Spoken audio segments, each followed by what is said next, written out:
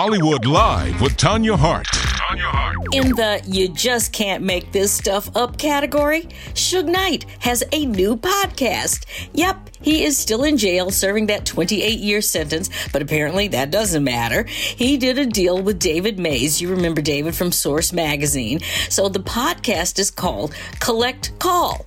After one episode, as you might guess, there is some drama because of Suge Knight. Suge is making audacious claims about Akon, accusing him of raping underage girls in the studio. A statement that Akon has just feuded. He has told TMZ Hip Hop the claims are false. He is not standing for the slander, and he said he wants to make it very clear he absolutely is denying these outrageous, false, and disgusting claims Suge Knight is making on his podcast. Akon goes on to say that he has never had any contact with Suge since he's been incarcerated. He said the voice that you heard on his podcast was a soundbite previously recorded from an interview that Akon did with DJ Vlad 3 years ago regarding Suge Knight and this incident that happened back in 2009. Well, of course, as you might guess, Akon has gotten his legal team involved. They are filing a defamation lawsuit against Knight. I don't know what that's going to mean because he's already in jail, but anyway, he says that he is still praying for Suge and he will continue to do that.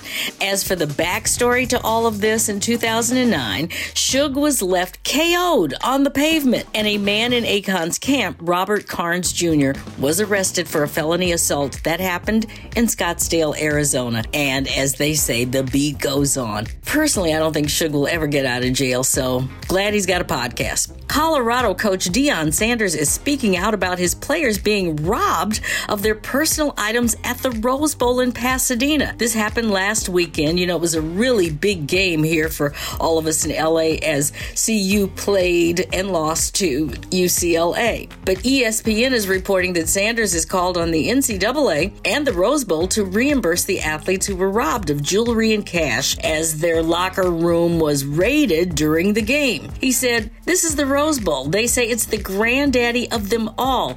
I am sure Grandpa's got some money to give to these kids.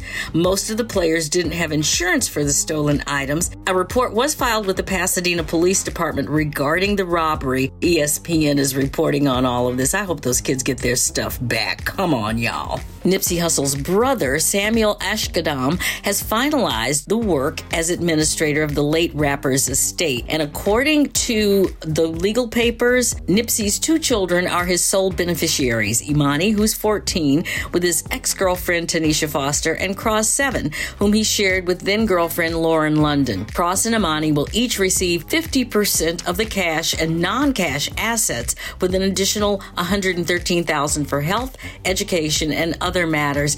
You know, his death is still such a very, very sad story, but I'm glad the kids will be okay. Britney Spears' memoir, The Woman in Me, has sold 1.1 million copies in the U.S. alone, and that was just the first week. She, of course, is grateful to her fans and readers around the world for their unwavering support. I guess you could call it that.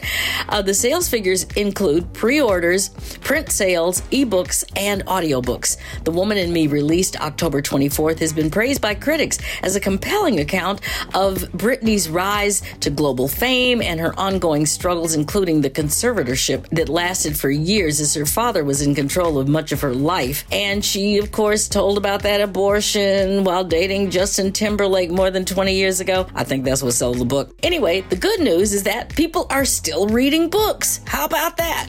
And for all these stories and a whole lot more, make sure you follow me on social media at Tanya Hollywood and at AURN.